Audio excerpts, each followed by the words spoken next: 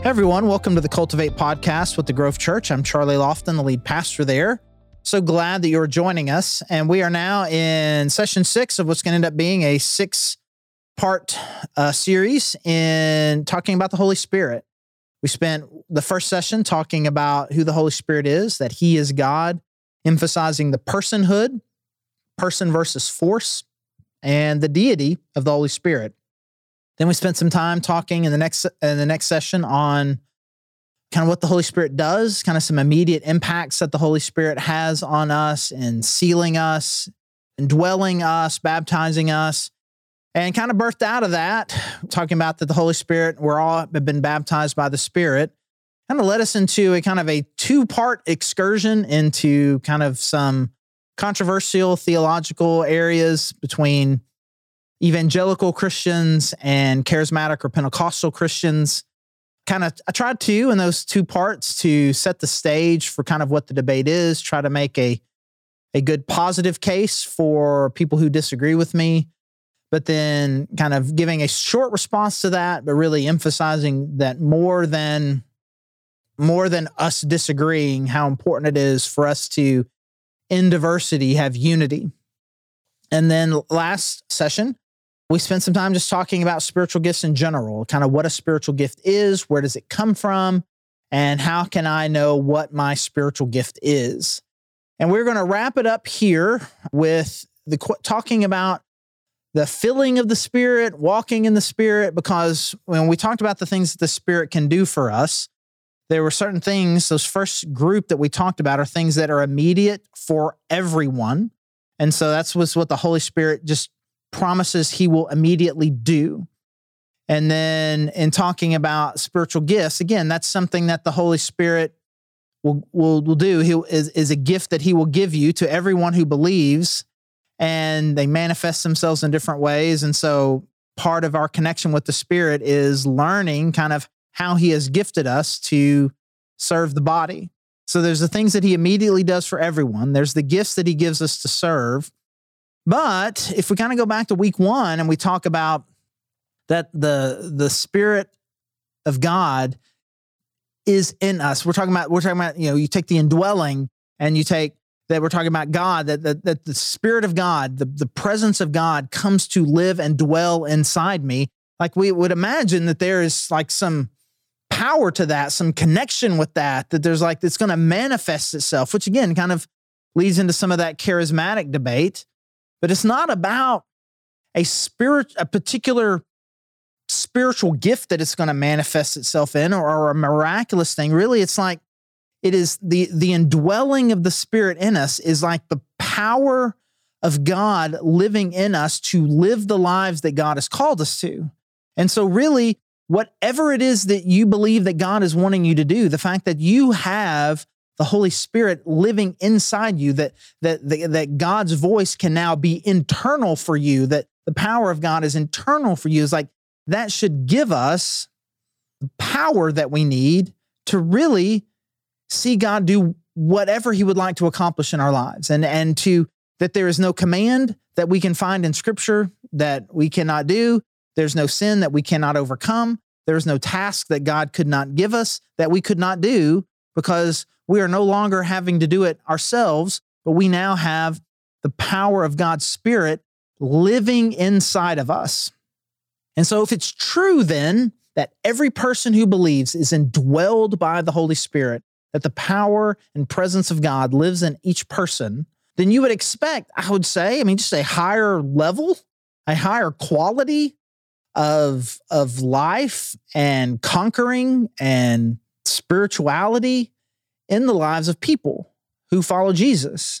But very often we don't see that. And that is not to minimize what the Holy Spirit can do, but is really kind of a deficit, I think, in our understanding or our ability to really connect with the Holy Spirit that dwells inside of us. And so we're going to look at a couple of what I think are really kind of crucial passages that talk about, okay, well, if that power is there, how can I access it? And the first passage that always comes to my mind is in Ephesians chapter 5. And this is a very popular verse. It is well known, but is in fact well known not necessarily because of what it says about the point that Paul's trying to make, but about a secondary point that Paul makes through his illustration. You think, bro, what are you talking about? Let's just get to it. So I'm pretty sure we have talked about this now that I think about it. If you've been in the podcast for a long time, we have spent some time talking about the issue of alcohol. And Ephesians 5, verse 18 says this: "Do not get drunk on wine, which leads to debauchery. Instead, be filled with the Spirit."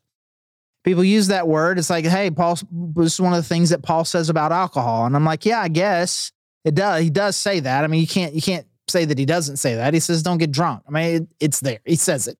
You shouldn't do it. He calls it debauchery. Okay, I'm not saying he doesn't say it. I'm just saying that's not his point. His point is to be filled with the Spirit. And he uses this as an illustration. Let me just expand it back, make sure I can make this case to you. Let's go to verse 15. "Be very careful then how you live, not as unwise, but as wise, making the most of every opportunity because the days are evil." So here's kind of a thesis statement here for this particular paragraph. Be careful how you live. Be careful how you live. No, don't be wise. Make the most of every opportunity. So how do I do that, you might ask? Well, here we go. Verse 17, "Therefore, do not be foolish, but understand what the Lord's will is." That's a great contrast. I mean, there's a great contrast. Know what God wants from you. Don't be an idiot. I mean, that's just great pieces of advice. Give me two great pieces of advice, all back together in one verse. "Don't get drunk on wine, which leads to debauchery. Instead, be filled with the Spirit." Again, this is all in the context. And you think, well, don't get drunk with wine falls under that. I mean, like, don't be an idiot, right? I mean, like, that's where idiots come from very often. But again, I think what Paul is doing here in making that point about not getting drunk, which leads to debauchery, instead be filled with the Spirit. I mean, that's one idea. It's one idea. And these two ideas, being drunk and being filled with the Spirit, there's an intentional comparison being made here. Don't get drunk with wine, but instead be filled with the Spirit, okay? Like in both instances, you're getting filled with something. You're filling yourself up. And I think that the best way to illustrate this, you think about getting drunk. And I think there's a reason why Paul used this as an illustration. If you think about, okay, what does alcohol do? Alcohol is an external thing. It's not me. It is external to me. And I take this thing that is external to me and I put it into me. And I put so much of it into me that it begins to change how I behave. It begins to change my attitude. It begins to change a lot of things about my personality, my character. It begins to control me. And so this thing that is external to me comes internal for me and begins to take over a little bit, but not really to the point where I can't say it's not me doing it, but it is me through the influence of this external thing that has become internal to me is now guiding my behavior and my attitude and all of these things. That's what happens, right? That's what happens when you get drunk. He says, don't do that. That's debauchery. That isn't, rarely does that lead to good outcomes. I mean, it does do that thing. It does begin to take over, but not in a good way, but instead be filled with the Spirit. Same concept. The Holy Spirit is not you. Holy Spirit is God. It is an external presence that you then take into you when you believe in Jesus, and you take in so much of it that it begins to take control, and your will begins to yield to its will. I'm sorry, that is my bad theology, not its will, his will. I was doing it in the broader sense, thinking about the alcohol too. Please forgive me for the theological lapse. I'm now yielding to his will because I am now full of the Spirit, not full of wine, not full of liquor. I am full of the Holy Spirit. And now the Holy Spirit, his will is taking over. It's still me doing it, but here's a phrase, under the influence of the Holy Spirit. And so because of the strong influence of the Holy Spirit, I am now living in a different way. I'm now being careful. I'm living wise. I'm not unwise. I'm not being foolish. I'm understanding what the Lord's will is. Verse 19, speaking to one another with psalms, hymns, songs from the Spirit, sing and make music from your heart to the Lord, always giving thanks to God the Father for everything in the name of our Lord Jesus Christ. So I believe kind of you start talking about the singing and the giving thanks. He's talking about the way that this is going to like how this happens. So how does one get filled with the Spirit, right? If the Spirit comes to live in you, it indwells in you. We've already looked at that. The Spirit comes to live in you. What does it mean to be full of the Spirit?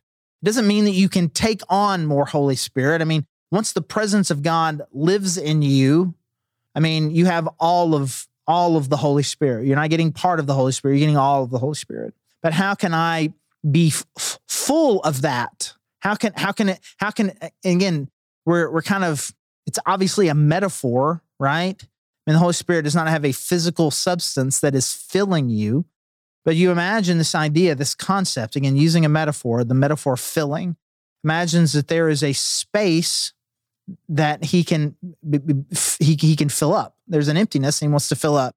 So what is that? So we think about your life, your moral control, your will, your desires, your motivations, the things that drive you. Like, is there a space there where the Holy Spirit can take up? If you think about your brain, you see those little memes or whatever, pictures of kind of like what all a dog thinks about, and you see the brain, or what does a typical guy think about, or what, and you have the different, like a little drawing, like, well, this brain goes for this, this is this, this is this, this is it, right? In your heart, your brain, the things that drive you, the things that give you motives, what's there, right?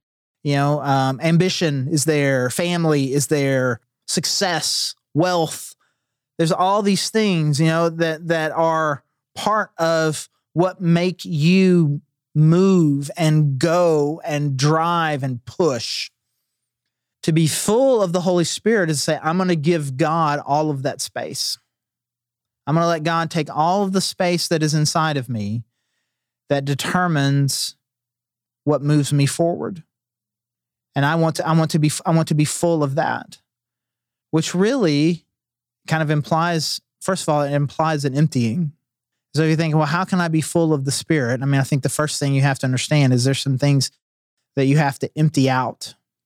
Sin, selfishness, self-focus, unhealthy ambition, those kinds of things. The kinds of things that that when you are full of those things, take you the wrong way. Because we can honestly say that alcohol is not the only thing that we can be full of that leads to debauchery. It could just as easily say, do not get drunk on power, which leads to debauchery. Do not get drunk on greed, which leads to debauchery. Do not get drunk on yourself, which leads to debauchery, but be filled with the Spirit. I use a more tangible metaphor when talking about not getting drunk on wine, but there's lots of things that you can get drunk on that you can be full of that is going to lead you to varying degrees of debauchery. So I'm going to empty myself of those things. And the more space that I can create where the Holy Spirit can come in and fill that space, the more full of the Spirit that I will be. And so there is an emptying that needs to happen. But emptying is not enough. And then again, there has to be then a filling. And I think this is what the rest of this passage that we looked at is talking about. Speaking to one another with psalms, hymns, and songs from the Spirit. Sing and make music from your heart to the Lord, giving thanks to God the Father for everything. How do I get the Spirit to kind of be a stronger presence to fill that part of me? Well, in the way that I interact with other believers, and then that I am speaking truth to them, I'm letting them speak truth to me. I have a heart of worship where I am singing and praising God, and I'm living a very thankful life. And so if I can be more thankful, speak and hear truth, and then be a person of worship, then God's presence will be stronger inside of me, which then will allow me then to be full of the Spirit, which will not lead to debauchery, which will lead to the opposite, will lead me to being an overcomer, to be a servant, to be a kind person, a generous person, a loving person, a hopeful person, a gracious person, right? And so that is how I do it. Like, so I empty out of all these selfish things and I fill myself up with these good things. And now the Spirit has more of me than he normally would. And so then the question becomes, well, how will I know? Like, what does it look like? What does someone who is full of the Spirit, what does it look like? Which, to just briefly put our toes back into the controversy or theological discussion we were having, And some people say that it will manifest itself primarily in miraculous gifts, but I do not believe that that is the primary evidence of true full connection with the Holy Spirit. It is not miraculous gifting or supernatural utterances of some kind. I believe that Paul makes it abundantly clear in Galatians 5 what someone who is fully and totally connected to the Holy Spirit will look like. Galatians chapter 5, verse 16. So I say, walk by the Spirit, and you will not gratify the desires of the flesh. Again, another metaphor here. Sometimes we have to take being full of the Spirit or walking by the Spirit as if these aren't just very clear metaphors. Being full of the Spirit doesn't make any sense in a literal sense. Literally walking in the Spirit doesn't make any sense. We're not talking about anything literal. This is an illustration. Walk by the Spirit. You are living your life, and what is the power that is moving your life? Well, you are walking, you're going, you're living. By what power are you doing that?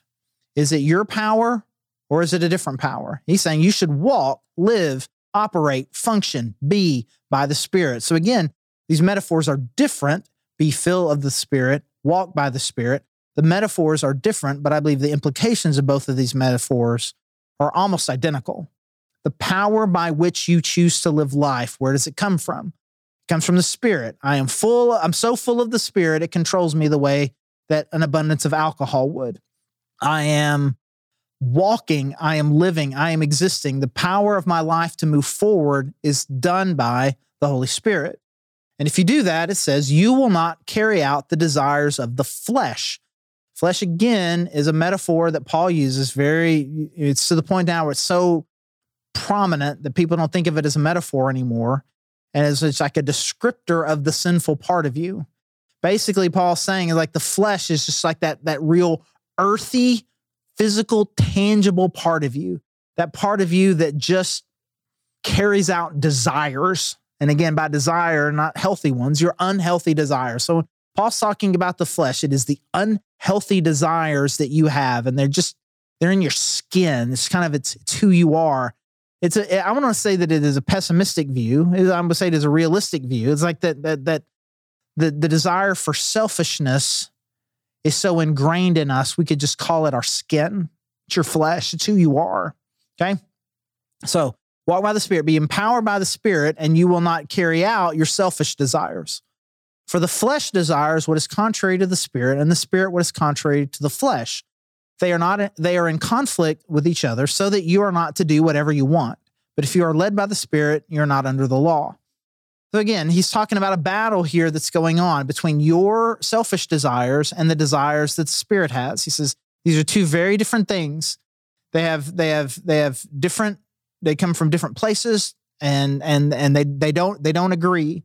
And I think it is of incredible importance that we catch what Paul's throwing here. He said there is a battle that is going on inside you about what you're going to do. And it's whether or not the Spirit is going to win or the flesh is going to win.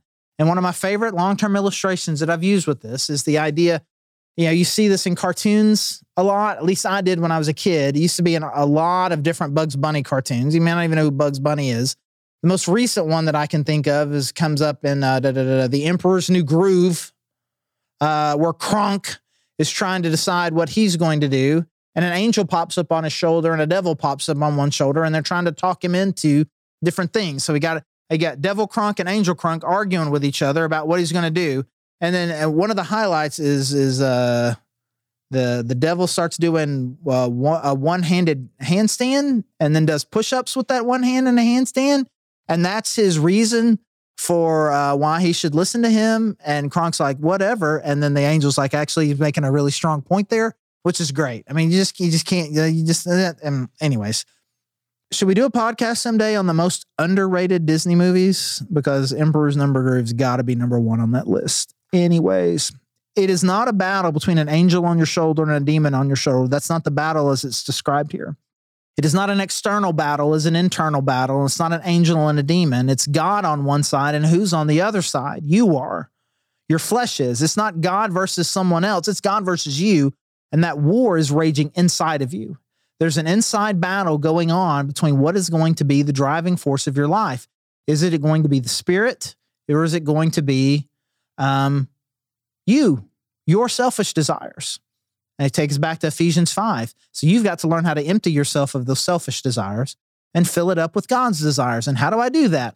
By hearing more of God's word, by speaking these encouraging words to each other, by worshiping God, by speaking and being mindful of him through thankfulness. These are the kinds of things. I empty myself out. I fill myself up. And now my power is coming from God rather than my own selfish desires. Well, Charlie, you may ask, how can I know which one is controlling me? Well, he makes it very clear. Verse 19, the acts of the flesh are obvious. Sexual immorality, impurity, debauchery, idolatry, witchcraft, hatred, discord, jealousy, fits of rage, selfish ambition, dissensions, factions, envy, drunkenness, orgies, and the like. Okay? Verse 22, but the fruit of the Spirit is love, joy, peace, patience, forbearance, kindness, goodness, faithfulness, gentleness, and self-control. And so, what is the driving force of your life? Is it the flesh? Is it your selfish desires? Or is it God's Spirit? How can I know? Well, it would seem that it is your internal state that will determine that. Am I being loving? Am I being joyful? Am I at peace? Am I being patient? Or am I full of hatred, discord, jealousy, fits of rage, selfish ambition, dissensions, envy, those kinds of things? I've had a lot of people in my life as a pastor who have come up to me and told me that I am an idiot and that I am not a very spiritual person and I am wrong. And they say it in a very angry way that then attempts to try to divide the church. And if you come at me angry and divisive, I am not going to for 1 minute believe that you are being led by the Spirit in that moment. You may or may not have a point, but you are not being led by the Spirit. Because if you are walking in the Spirit, you are full of the Spirit, it is not going to manifest itself in hatred, discord, jealousy, rage, factions, envy. It's not. And too often when we think about how someone is controlled by the flesh, we think of the other ones that Paul puts on this list: sexual immorality, witchcraft, debauchery, drunkenness, orgies. You're like, well, I'm not participating in any orgies and I haven't committed any witchcraft and I'm only having sex with my spouse. So therefore I must be full of the Spirit. It's like, well, you're halfway there. But if it's bringing out anger and division and jealousy and envy, I mean, he says that one twice, jealousy and envy, right? If I'm thinking about how someone has something I don't, some power, some influence that I don't have, if I am pursuing my own self, if it's causing me to be angry, if it's causing splits, it's something, but it's not coming from God. The way that you can tell that someone or you are being empowered by God or not is by the internal quality of your soul. Love, joy, peace, patience, kindness, goodness, faithfulness, gentleness, self-control. That is the manifestation of the Spirit. How do I know that I'm being filled with the Spirit? How do I know I'm walking in the Spirit? By what is going on inside of me, and these internal qualities are manifesting themselves in good ways. So contrast that with, again, the impurity, the hatred, the discord, the division. Is this drawing me towards love towards other people? Is it manifesting itself in unity and kindness and goodness? Am I seeing positive things come from this? Or am I seeing division? Am I angry?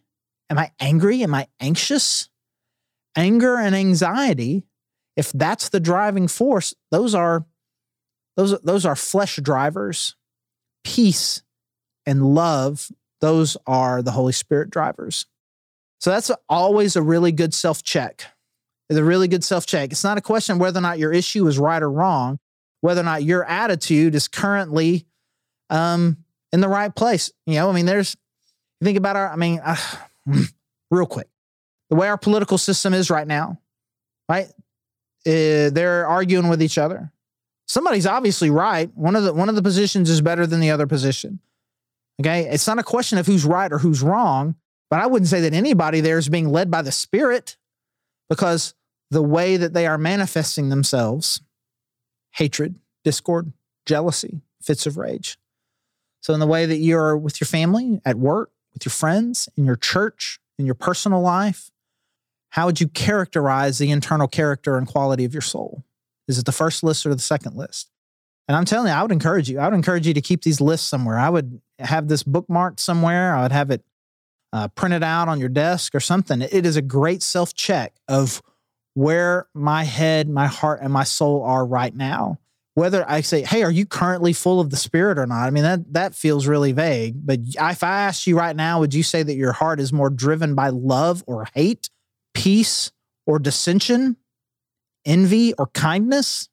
I think you can answer that. I think too often Christians focus on whether or not the issue itself is factually right. And if I'm right, whatever happens is good. It's noble. The rightness of the issue makes the actions noble. But if you want to be full of the Spirit, it is not the rightness of your issue that makes it noble. It is the character and quality of your soul that makes it noble.